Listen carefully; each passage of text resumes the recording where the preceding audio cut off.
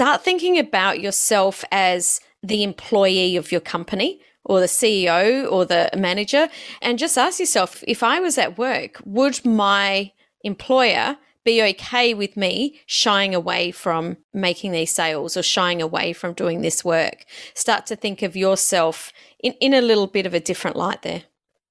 You're listening to the Thought Leaders Business Lab, the podcast for coaches, thought leaders, and change makers who are ready to become the standout expert. If that's you, stay tuned because you're in the right place. I'm your host, Samantha Riley, and I want to help you build a successful business sharing your expertise. Generate the impact and income you need to create your ideal lifestyle. It's time to make a difference and scale up. Are you ready? Let's enter the lab. Welcome back to a Thursday episode of the Thought Leaders Business Lab. I'm your co-host for today, as always, Samantha Riley, here with my business buddy, Tim Hyde. How are you, Tim? I reckon people listen just to hear me fall over that every single Thursday. I know, it's almost like it's scripted, isn't it? No, I could be that blonde all on my own without even trying. we have scripting on all the bloopers. We should actually do one day, Sam, we should pull our blooper reel out. That's a good idea. We were watching YouTube videos on the weekend and there was a group of us sitting around actually fast forwarding to the end and watching everyone's blooper reels. It was funnier than watching the YouTube videos. Anyway, to answer your question, I'm doing really well, feeling very refreshed after a extra long Easter weekend. Yeah, looking forward to getting back into things. Lots of opportunities as we come into April, starting to get a bit cold down here in Canberra, seeing the leaves change colour. Beautiful time of year. Absolutely. Today we're going to talk about pricing, how to price your programs, because I know that this is a question that I get asked a lot. One of the biggest questions I get asked is, how do I price my programs? So we've decided to talk about that today. Now, this is a really cool one because I don't actually ask my clients about the pricing. I just deliver it. So, yeah, but it is a thing that I know that I've wrestled with in my own business as I put my programs and products together. And Sam, I know it's a conversation we often have about off air, about when we sound each other out and say, hey, look, I've got this thing.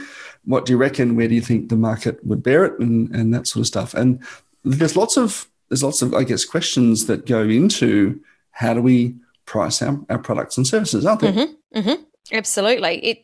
I did hear someone saying the other day, you just pull the price out of your butt.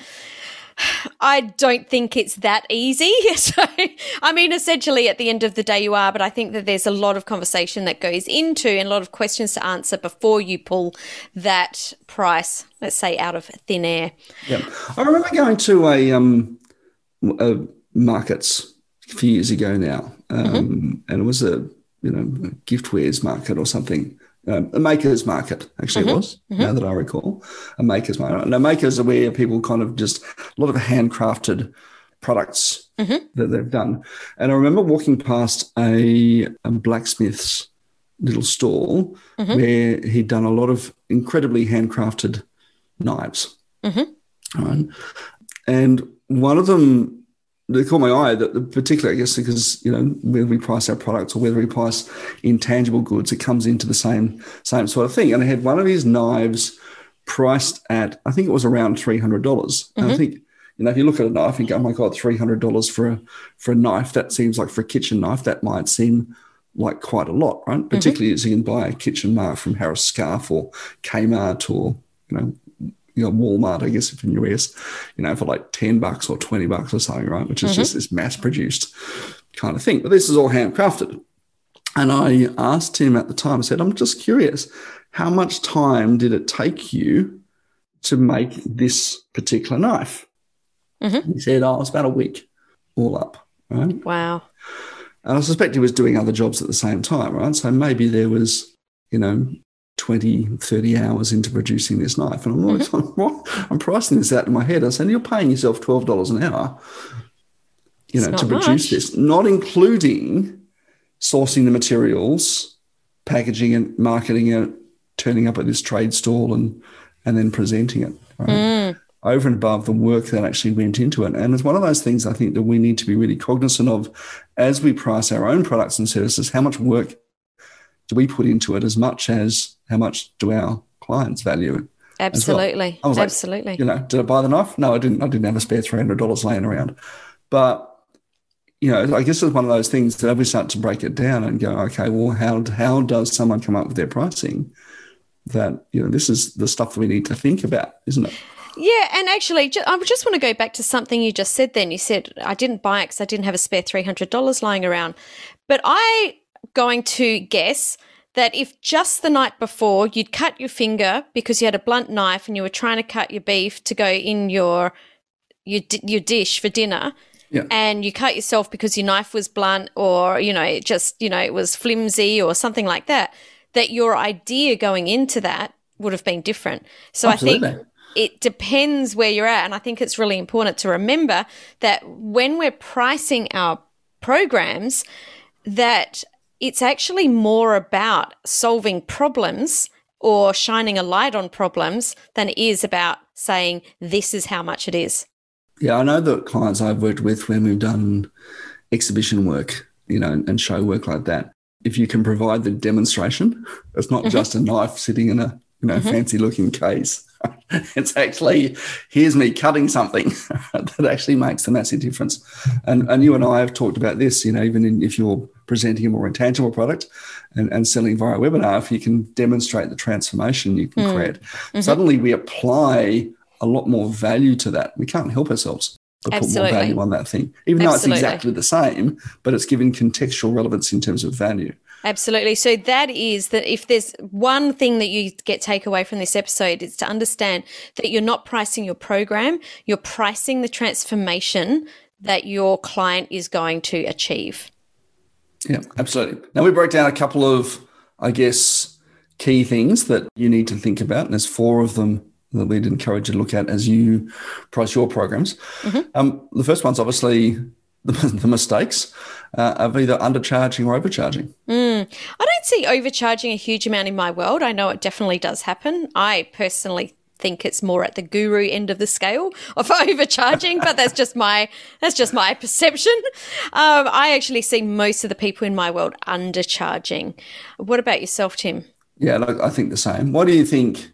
What do you think it is? I mean, I was just talking to a prospect late last week, actually, who was charging $100 for a logo. And I'm sure there's more work in that. I don't see a lot of margin in that. And I have a rule, all right, just a very basic rule in terms of pricing, that 1/3 is the cost. 1/3 of whatever price you come up with is the cost of delivery, right? The time it takes you to produce the materials and deliver it. 1/3 is your business overheads, and 1/3 is the profit that you would otherwise take out. Now, that's a very hard and fast. It's a very loose rule, but a good one to apply as you do that. So on a $100 service, in this case to produce a logo, there's $30 worth of profit, $30 worth of roughly $30 worth of time and materials and business overheads and that sort of stuff, and $30 worth of time to deliver it. Right now, if I now break that $30 down to produce a logo, well, hang on. There is no way that person is making a profit from that. There's no money in it. There's no way. And you find yourself being very, very busy without much to show for it. I know for a lot of clients that you and I have both dealt with, Sam, this is what we see a lot of. You find yourself in the grind, being really busy, and it tends to happen a lot with clients who are sort of in that, maybe $5,000 to $8,000, $5,000 to $9,000 per month price range. We just feel like we're really busy and overwhelmed, and it may be that we're just not pricing our products in the right way. Absolutely. I find that a lot of people are pricing themselves that way for 2 reasons. One of them is they're tying their price to their self-worth. Like, I don't know if I'm good enough. I don't feel like I could be charging that, which we're going to go into it a little bit in a minute, a little bit more. But the second one is people afraid to get no's. And I think that is not it's not at all a good way to price yourself, because you are going to get no's. Yeah, you'll always get no's. And no's come from, it's not a good fit for what I want right now. Right? Exactly. Just like Knife Guy, I didn't actually need new knives. Knife Guy. As cool as it was. Knife Guy. Henceforth, it should be known as Knife Guy. As awesome as this thing was, and as much value as it had, I didn't really need it. And that was why the no was coming there. But I do think you're right there. We get this point where, we undervalue ourselves because we're afraid of no's, and that probably stems from some childhood trauma where we wanted a lolly and, parents said no, and we're like, oh, well, I won't ask anymore then because they keep saying no. In fact, I know that my son has at times come in and says, I already know the answer to this question. I remember saying that to my parents when I was younger too. I already know the answer, but we're going to give it a go anyway. So we don't ask a lot of the time, but we don't put ourselves out there. The other thing I think, particularly if you're transitioning from employment to self-employed, where we're taking the cap off, is we often tie our self-worth to the dollar value, our hourly rate that we may have earned in our day job. Okay, which typically is a lot less. Obviously, we're at $20, $30, $40, $50 an hour, whatever it happens to be. And we typically then price ourselves at $40, $20, $30, $40, $50, whatever happens. But again, forgetting that there's also profit and management overhead and business overheads that we need to put onto that price of what we ultimately charge our customer to then make that $20, $30, $40, $50 an hour. I think a really good way to think about this is to stop thinking about you as being the service provider, because I think it can be tricky asking for money when it is completely tied to you. I know in any service industry, there has always been a struggle that comes up, in asking for money when it's tied to exactly what I do. But start thinking about yourself as the employee of your company or the CEO or the manager, and just ask yourself, if I was at work, would my employer be okay with me shying away from making these sales or shying away from doing this work? Start to think of yourself in a little bit of a different light there. Absolutely. Overcharging, different problem. Totally different problem. Right. I did once want to put a weight loss program together. It was guaranteed to lose weight in 30 days, right? $10,000. All right, 2 pages of PDF. Eat more, exercise. Eat less, exercise more. Can I just say that this had nothing to do with me whatsoever? maybe a cover page as well. But, overcharging is just not having enough value. And I think if you find yourself with clients questioning what else there is or not getting the transformation that you're promising, then you might be at a point where you are overcharging. Okay. It's not a massive issue. You might be just happy with it. Someone's got to be the most expensive. It may as well be you. But you still got to deliver value, I think, for whatever price you charge. I actually think there's a big difference between being the most expensive and overcharging. The way I see it is it's okay to be charging the most if you are delivering the value that's tied to that. If you're overcharging but taking money and not delivering, I think that is overcharging. I think they're two separate issues there. Yeah. Yeah, there'll always be someone who'll pay $1 million for the service you'll absolutely. You I heard about someone that was charging or someone that was paying $1 million for business coaching the other day. I certainly don't feel I need to pay $1 million for business coaching, but there's people out there that are doing it, and there's people out there that are paying it. I hope you said, look, we can do a little bit more for you. yeah, exactly. for a lot less. So let's talk about pricing your programs. This is another mistake that I see is people thinking they're beginners because they're starting a new program or because they're starting a new business. But just because you're a beginner in a new program, like delivering a new program or a new business, that doesn't mean you're a beginner. Just think about all of the expertise that you already have. I think that undercharging as a beginner, unless you're 18 years old or 19 years old and straight out of school, I don't think you're a beginner. So don't charge like one. Like this again, that confidence and that self-worth in your skills to create the impact that you want to create with your client. When I first started getting into doing a lot of sales training work, or not for my clients, but for myself, I was trying to learn how to become a better salesperson. I remember sitting in one mastermind where it was a lot about kind of recognizing your value as an expert. I was sitting next to a girl who was a sales and marketing coach. I was in media at the time, and And the two presenters, one was both Hall of Fame speakers. One's a sales coach, one's a marketing coach. And I recall her putting her head in her hands at one point and said, I'm just never going to be as good as or effortless as the two presenters, as the two trainers. And they were incredibly smooth, right? Very, very good at what they did. And I said, and I recall having this epiphany at the time. I said, you don't have to be the best in the world.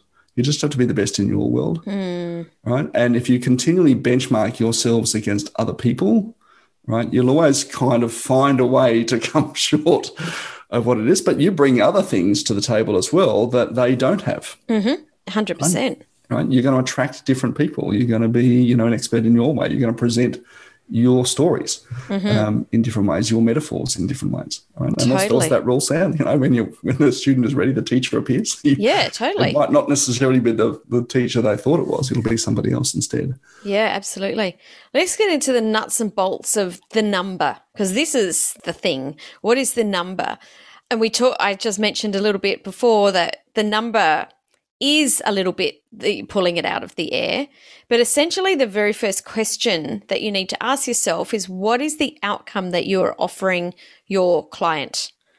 What is the outcome that they will achieve from working with you? And how much is that worth? So you need to get really clear on what their problem is, what is their problem costing them, and then what is the outcome worth that you are providing to them? You know what the best way to do that is? Tell us. That's what we're here for. Market research. Absolutely. Okay. And look, you can do this anecdotally, right? You may have heard of the rule where you just put your price out there, and when you get 3 no's, you're at your limit. I have heard that. Okay.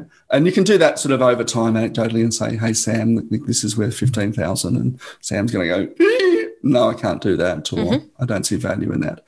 But if you need to, get a focus group together. If you're in a mastermind group, bring the people together and say, look, I want you to imagine for a moment you're my ideal customer avatar. This is the challenge you're facing. What do you reckon that would worth to fix for you? And if you've got a good mastermind group, they'll be able to do that for you. If you don't have that, actually this is what big companies do. They actually bring their customers in, right? Give them a Bunnings gift voucher or put dinner on for them or something and say, hey, look, focus group, we've got this thing. What do you think of it? And they'll actually get genuine research and feedback from their customer.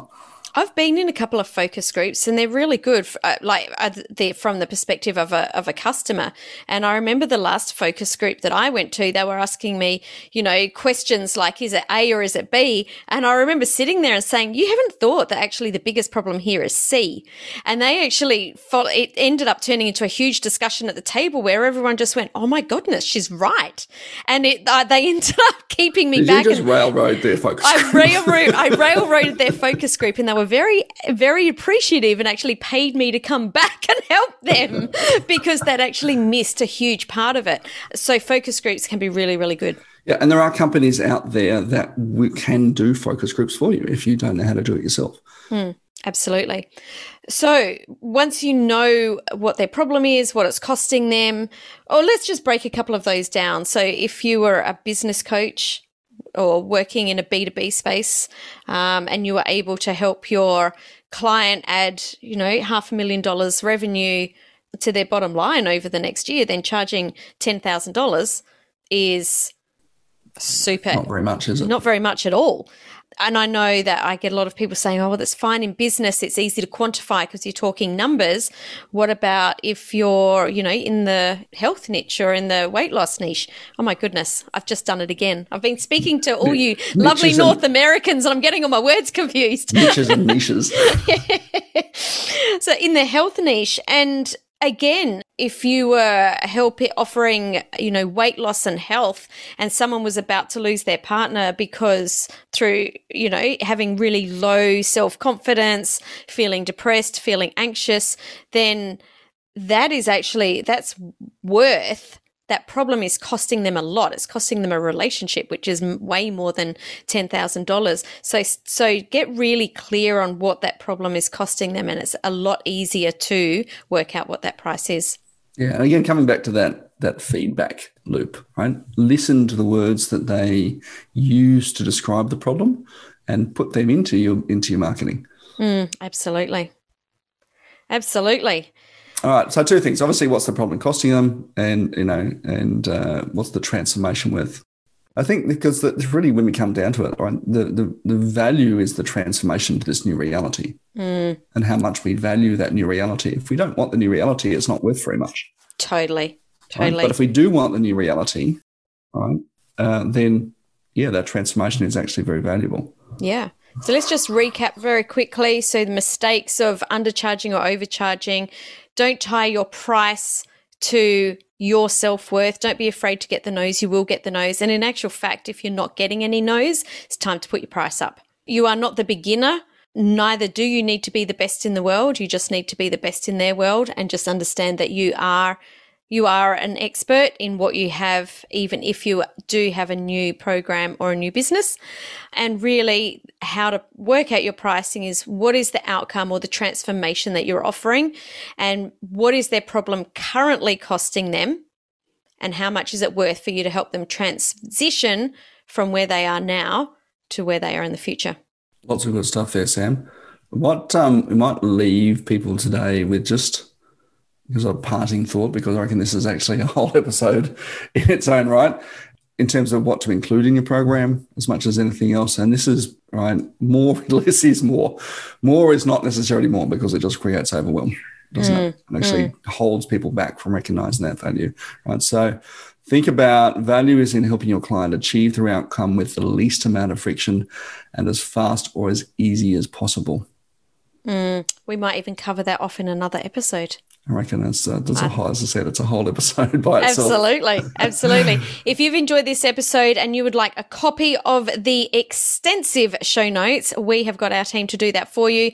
Just head to the show notes page, samanthariley.global/podcast. Scroll down to download your detailed episode companion. Otherwise, you can find us over in the Thought Leaders Business Lab community on Facebook, where we are hanging out every day and answering all of your questions. Tim, it's been great to hang out with you here today.